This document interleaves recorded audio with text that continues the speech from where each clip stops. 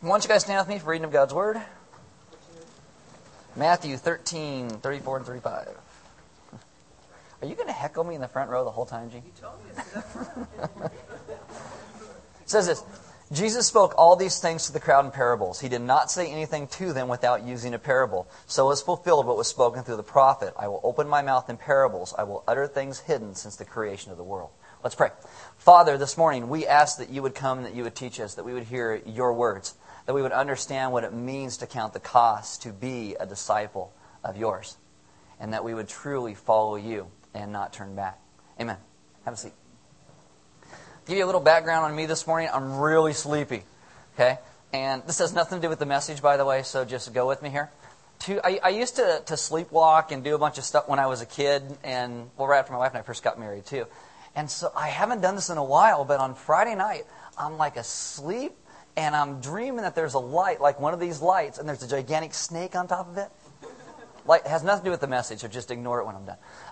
And I dream this snake falls off and lands on us in the bed, and I reach over and I go, "Look out!" So my wife said something and goes, "Ah!" Yeah. So then last night I had this dream, and like someone took my cell phone and put it underneath the mattress, and so I'm dreaming that I'm awake, but I'm dreaming and that the whole bed's just vibrating. And the next thing I know, I wake up and I'm walking up and down my hallway, and I wake up and I'm like, I better go back to bed. So I haven't gotten a lot of sleep, so we're just gonna go with that. We're gonna start the Gospel of John in September. So for the month of August, we're doing 5 parables. Okay, parables are what Jewish would call a gada. It's illustration used by Jesus to convey deeper spiritual meanings. In the Greek world, parables were very, very well known. The word parable actually comes from a Greek source. And a parable originally was any fictitious narrative that was just a story about anything. But it eventually came to be known as any narrative that referred to anything where we might learn some spiritual or moral purpose from. Now, Jesus spoke in parables, not just because he didn't have any better way to teach and walked around telling stories. The form of parable or agada was actually used by rabbis for ages. And so this is how Jesus taught. And so Jews used this storytelling to get their message across. And so Jesus would use word pictures so people would understand more of what the spiritual world was like. Now, in the ancient world, if you had to go and undertake one of the most serious undertakings, what do you think is the most serious undertaking in the ancient world? Talking in church. No, what is it? Anybody? Teaching? What else? Grave digger. Dave Matthews. Yeah. Oh, ha ha. That's so funny. See, now you're afraid to talk because I'm going to mock you, right? Marriage, job. Actually, the most serious undertaking in the ancient world is actually going to war. I mean, we think nowadays, it's like, weren't they always fighting about something? They're all upset. Someone's getting something chopped off somewhere. Movies are like our current form of agada. They are our storytelling. And so I want to show you a video clip that kind of shows, and if you have kids, there's a little bit of violence in it. So in modern storytelling, what you see, there is this thing that going to war, you've got to really count the cost. I mean, Mel Gibson's or William Wallace is count the cost. You don't just want to jump into this. They're like, this is what's going to happen to us. Today we kind of make light of war a little bit. Little boys, they're always running around with dirt clods or bottle rockets, fights, or this is California, BB guns. We're shooting each other and stuff like that. We have a card game named for this, and we call the card game war. Exactly. But in the reality, it's different. War is very, very serious, like today. I mean, the ancient world saw war as the most serious endeavor that you could undertake. Wise kings would go, and what they would do is they would count the cost of what it would take because they knew that history would record what happened and what they did. It was very serious to them. And so Jesus talks about discipleship, and he talks about following him in terms of a king going to war. And some people find that odd that Jesus would do that and stress the similarities between those two things. That if someone following Jesus is just like a king thinking about going off to war. And this is the complete difference between Christian and Hebrew thought and how this comes together. No one begins a job, Jesus says, and then quits in the middle of it. If you have your Bible, open to the book of Luke, chapter 9. Verse 57.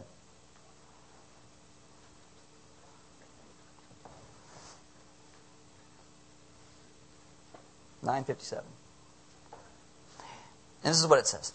As they were walking along the road, a man said to him, that's Jesus, I will follow you wherever you go. And Jesus replied, foxes have holes and birds of the air have nests, but the Son of Man has no place to lay his head. He said to another man, follow me. But the man replied, Lord, first let me go and bury my father. Jesus said to him, let the dead bury their own dead, but you go and proclaim the kingdom of God. I mean, at this point, what this means is that this guy is like, my dad's not yet dead. I want to take care of him until he dies. So he has no idea until he's actually going to go and follow Jesus. Still another said, I will follow you, Lord, but first let me go back and say goodbye to my family. Jesus replied, no one who puts his hand to the plow and looks back is fit for service in the kingdom of God. Last week, if you were here, we looked at this parable, and you see that some people throw caution to the wind and they sell all that they have to buy this field with treasure that is hidden in it. And that treasure represents the kingdom of God. And this parable builds on that to illustrate that if you're going to sell all you have, it should be worth something that lasts, something that is worth more than your life. And this is what Jesus talks about. The Sagada is about the high cost of discipleship. Following Jesus demands total commitment of who we are. Well, you cannot just try God like those stupid bumper stickers. And if you got one, you're probably going, I'll take that off today. That'd be great.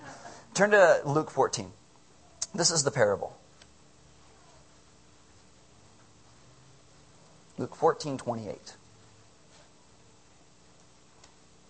Suppose one of you wants to build a tower. Will he not first sit down and estimate the cost to see if he has enough money to complete it? For if he lays the foundation and is not able to finish it, everyone who sees it will ridicule him, saying, this fellow began to build and was not able to finish. Or suppose a king is about to go off to war against another king. Will he not first sit down and consider whether he is able with 10,000 men to oppose the one coming against him with 20,000? If he is not able, he will send a delegation while the other is still a long way off and will ask for terms of peace. In the same way, any of you who does not give up everything he has cannot be my disciple. Now, when you read verses in Scripture, there's typically our Christian interpretation, and then there's also how a Jewish rabbi would have meant the interpretation. And so there's things that people just kind of leave out, they don't want to look at because we're just kind of uncomfortable with it. This parable actually starts back in verse 25, so look there, and I'm going to read this to you. It says, large crowds were traveling with Jesus, and turning to them, he says, this is what he says, if anyone comes to me and does not hate his father and mother, his wife and children, his brother and sisters, yes, even his own life, he cannot be my disciple. And anyone who does not carry his cross and follow me cannot be my disciple. And you read that and you're like, what? Hate? Some of you guys are like, well, I hate my wife and my kids as it is. I'm a great disciple of Jesus, right? It's not what it's saying. That was a joke, by the way. That's not what it's saying at all. The word hate here has a different connotation to it. The whole ideal of what this verse is talking about is the idea of first priority. It's the idea that the firstborn son was actually called the one that you love, not that you didn't love your other ones. Turn to the book of Romans. Leave your finger in Luke, because we're going to go back there. But turn to the book of Romans, chapter 9. And I'll give you the whole idea with it. This is also a great section of Scripture on election, too. Just throwing it out there. Romans 9:11.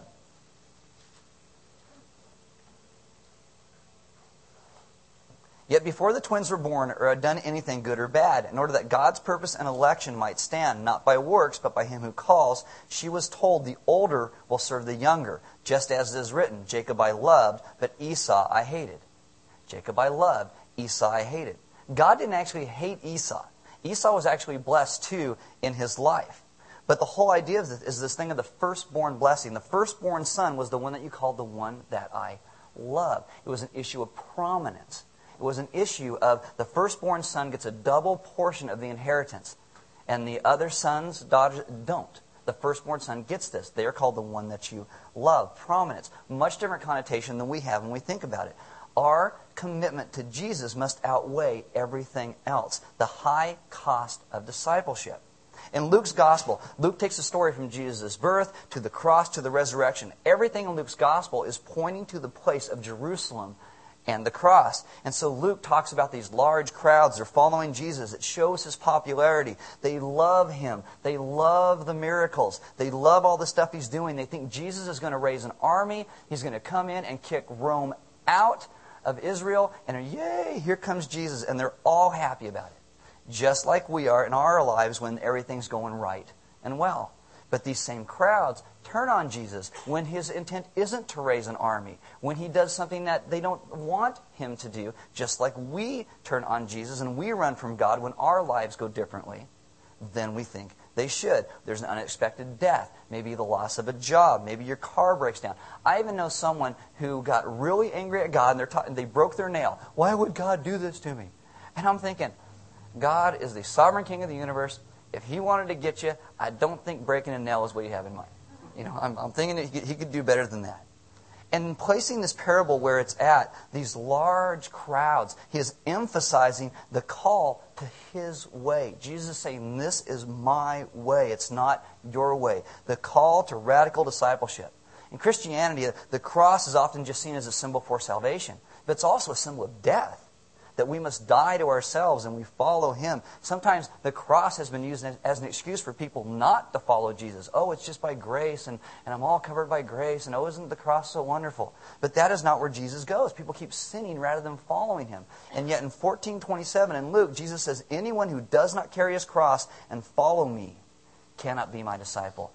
Issue of first importance, first priority. Brad Young writes this. He says, when we dilute Jesus' call to action through the cross by spiritualizing his practical teachings, we become very far removed from preaching salvation through the cross. The image of the cross itself is this image of radical discipleship. We are called to hear God. We are called to obey Jesus. To a Jew, hearing these words from Jesus, they would understand totally what he means. Discipleship, following a rabbi in context, would be understood as an idea of social action. You are actually doing something. We're acting as if we are the kingdom of God. We are God's people living underneath his rule and his reign, working together, empowered by God to bring healing to the world in which we live in, which is very hurt. And this was understood in the midst of a society here that had totally abandoned God over and over and over. Doesn't even sound like us today. No relevance, right? Yeah. Jesus says, follow me. Well, but I got you. Follow me. Well, maybe after I. Follow me. Well, maybe when. Follow me. That is what he says. He simply says, follow me. The issue of first importance. C.H. Dodd writes this. He says, these parables are associated by the evangelists with the call of Jesus to men to take great risks with open eyes. You go into following Jesus, eyes open, knowing he requires of us our lives. Because our lives become so much better when we give them to him. Suppose a king is about to go to war against another king. Will he not first sit down and consider whether he is able with 10,000 men to oppose the one coming against him with 20,000? Jesus' call is also a matter of self-testing, looking to see if we truly want to have this relationship with Jesus, to be willing to give our lives over to what he's calling us to be. In Luke's gospel, Jesus is very close to Jerusalem. He's very close to the cross. The early readers would know this. And they would know that Luke is saying following Jesus is dangerous. It is dangerous. And this whole idea that one must be prepared to give all for the call is implicit in this entire parable. There's an older biblical saying, and it goes like this: only through fire may the kingdom be attained. That sounds kind of painful. Exactly. Jesus involves everyone in his hearing, because he starts off like this in 14:20. He says, suppose one of you. And it's supposed to make everybody who hears it go, oh, yeah, well, what would I do? Is he talking to me? You talking to me? That kind of thing. He also uses something that's very, very common during the day, which is this tower. Everybody in the society would know what a tower was because they're an agrarian society, which means they grew crops. They had these towers that are made of stone, and they served various functions. In harvest season, you'd have this tower, and guards would sit in the top of this tower, and they would watch people who came into the fields to make sure people didn't run off with your produce. My stepdad owns a farm, and it's kind of funny because people go out and they steal stuff at the farm all the time. He grows broccoli and cauliflower. I have no idea why people would want to steal that. But he grows snow peas. My wife goes and steals that. Well, I sit in the car going, there's bugs over there. When he has lettuce, I like romaine lettuce, so I go and I steal the romaine lettuce. But imagine someone has like a Kung Pao chicken orchard, right? We'd be there all night stealing stuff because we don't want to go pay North China. They're $20 for a meal. That's what the deal with the guards were. They put guards in the tower so people didn't steal their stuff. Even when the tower is unoccupied, it still gives this semblance that someone is there and they're watching, like a big expensive scarecrow for people, because people are dumb too. Okay? Towers also would have these thick walls, and it would give shade to the workers and the foremen in the middle of a hot day. They could store their tools and their valuables inside the tower so people didn't steal that. And a foreman could also sit on top of the tower and make sure that all the workers were doing their job. You know, he'd look out and he'd say, "Did you put cover sheets on your TPS reports?" If you guys, okay. Anyway, some of you guys are going, "What? Just forget it." A tower was extremely useful. People would understand that. But you had to have the money and the resources to construct a tower. Verse 28, suppose one of you wants to build a tower. Will he not first sit down and estimate the cost to see if he has enough money to complete it? For if he lays the foundation and is not able to finish it, everyone who sees it will ridicule him, saying, "This fellow began to build and was not able to finish." In this culture, honor and shame were huge concepts. One of their greatest virtues is the avoidance of shame, of not being able to complete a task. This all points back to the Garden of Eden. Adam and Eve, our first parents, they sin against God, and they realize that they're naked. Now, Scripture is really clear that before this point, they were naked and they had no shame whatsoever. After the fall, they're exposed, and this whole theme goes through the entire Bible where they don't listen to God, and every time we are ashamed because of the sin in our life, we're exposed. It opens us up to shame. Throughout Scripture, God speaks to His people, and they've wandered away. He uses this terminology, "I will expose you." In the book of Ezekiel, God says to Israel, when they're really sinning, He goes, "I'm going to take your dress, I'm going to pull it over your head, and I'm going to expose you to the nations." And we're like, woo. It's like, God says that? Yeah. God says stuff like that. He is not as reserved as we think He is. Okay, He says this. It's amazing the things that He actually does. So this whole thing about avoiding shame, it always points back to Adam's shame and folly. God says if you want to sin, your sin's going to get found out. And it will be exposed and you will be ashamed. And like if you and I were to walk around naked, don't. Okay, but if you and I were to walk around naked, you can't hide anything.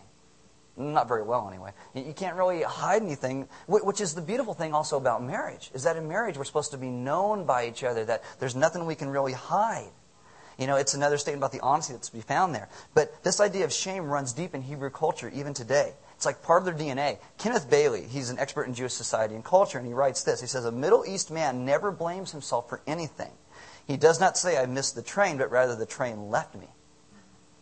See, it seems like this is also ingrained into us as well, because we are a culture of blame. We blame everybody else for everything. Oh, it's my parents. Oh, it's my upbringing. Oh, I got the PMS. You know, oh, I'm hypoglycemic.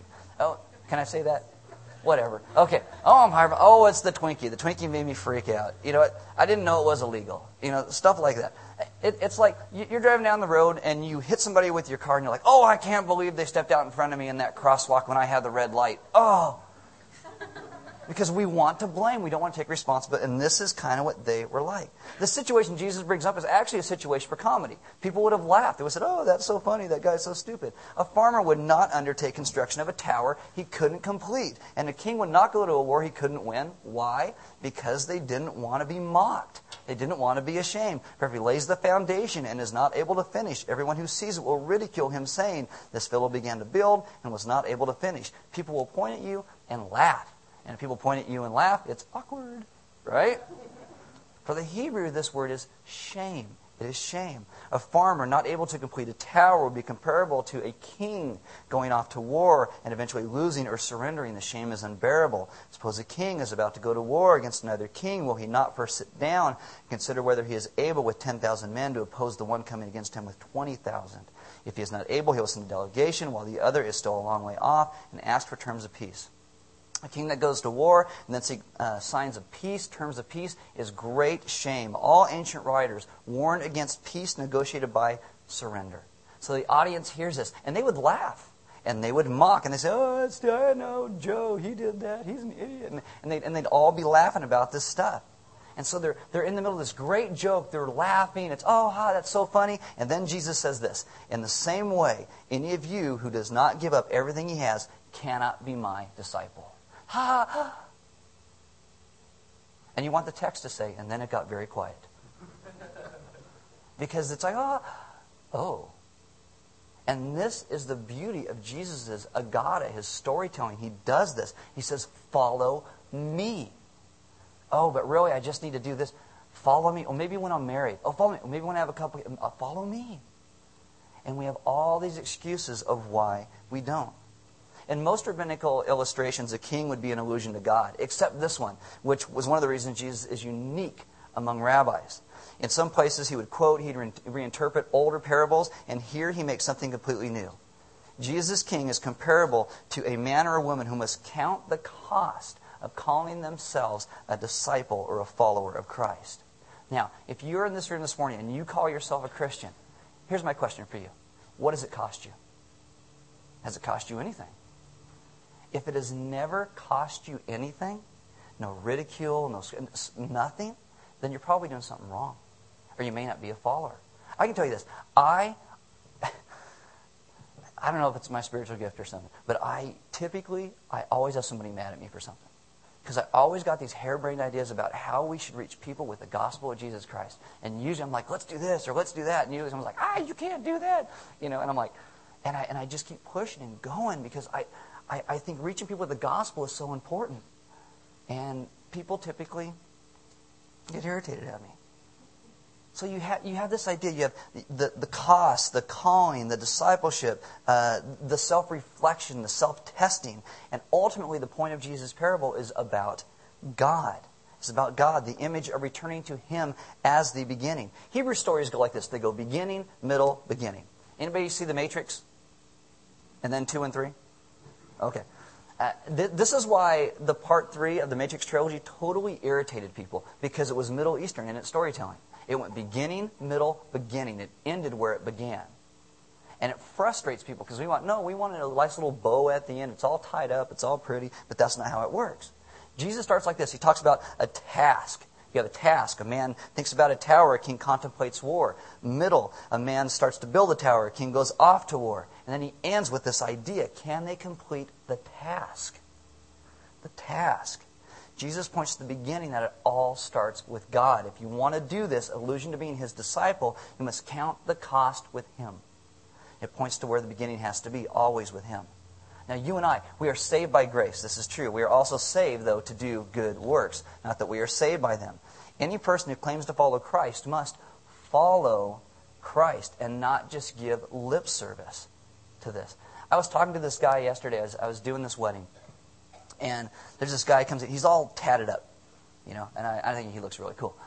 And I said, we're talking about some stuff, and he asked me about Element. So I was kind of explaining this to him and stuff.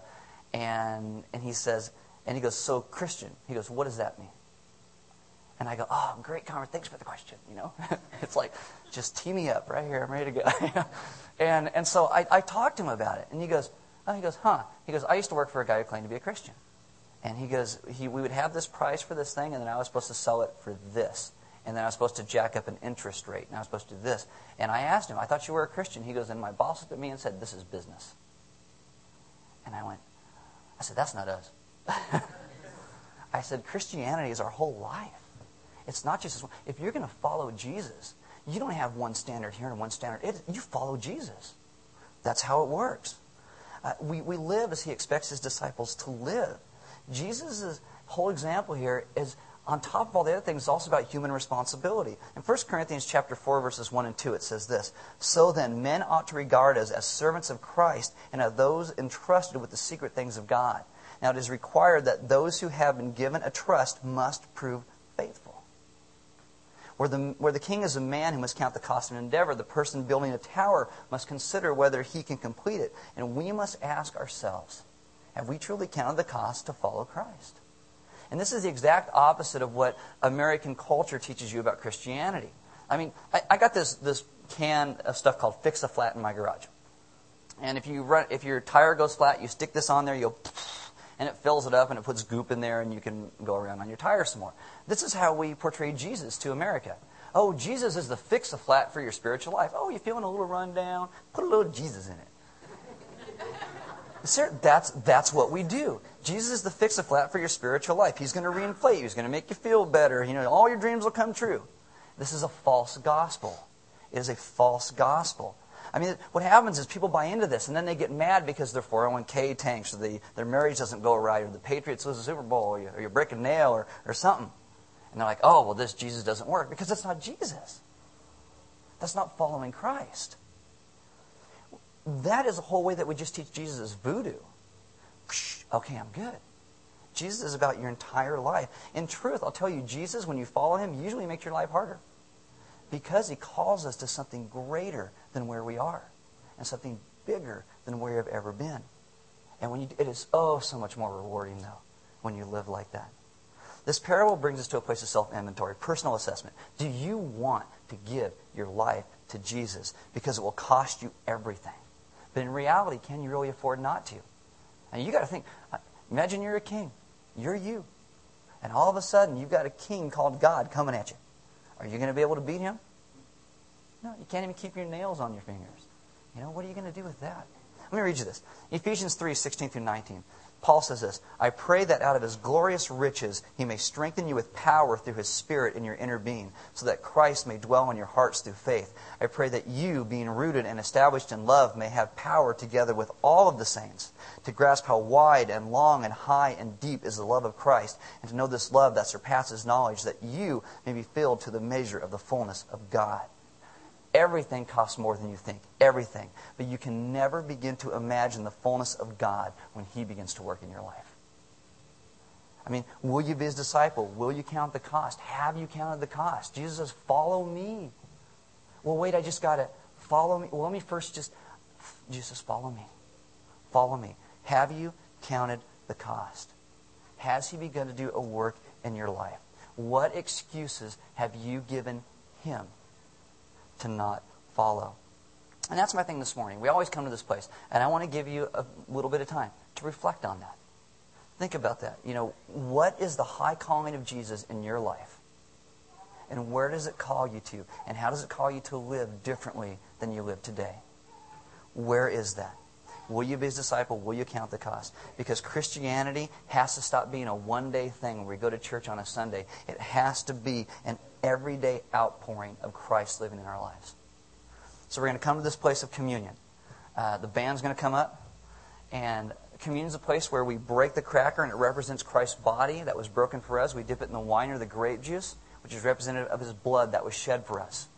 Where we come to this place and we reflect and we say, you gave everything for me, so I want to give everything back to you.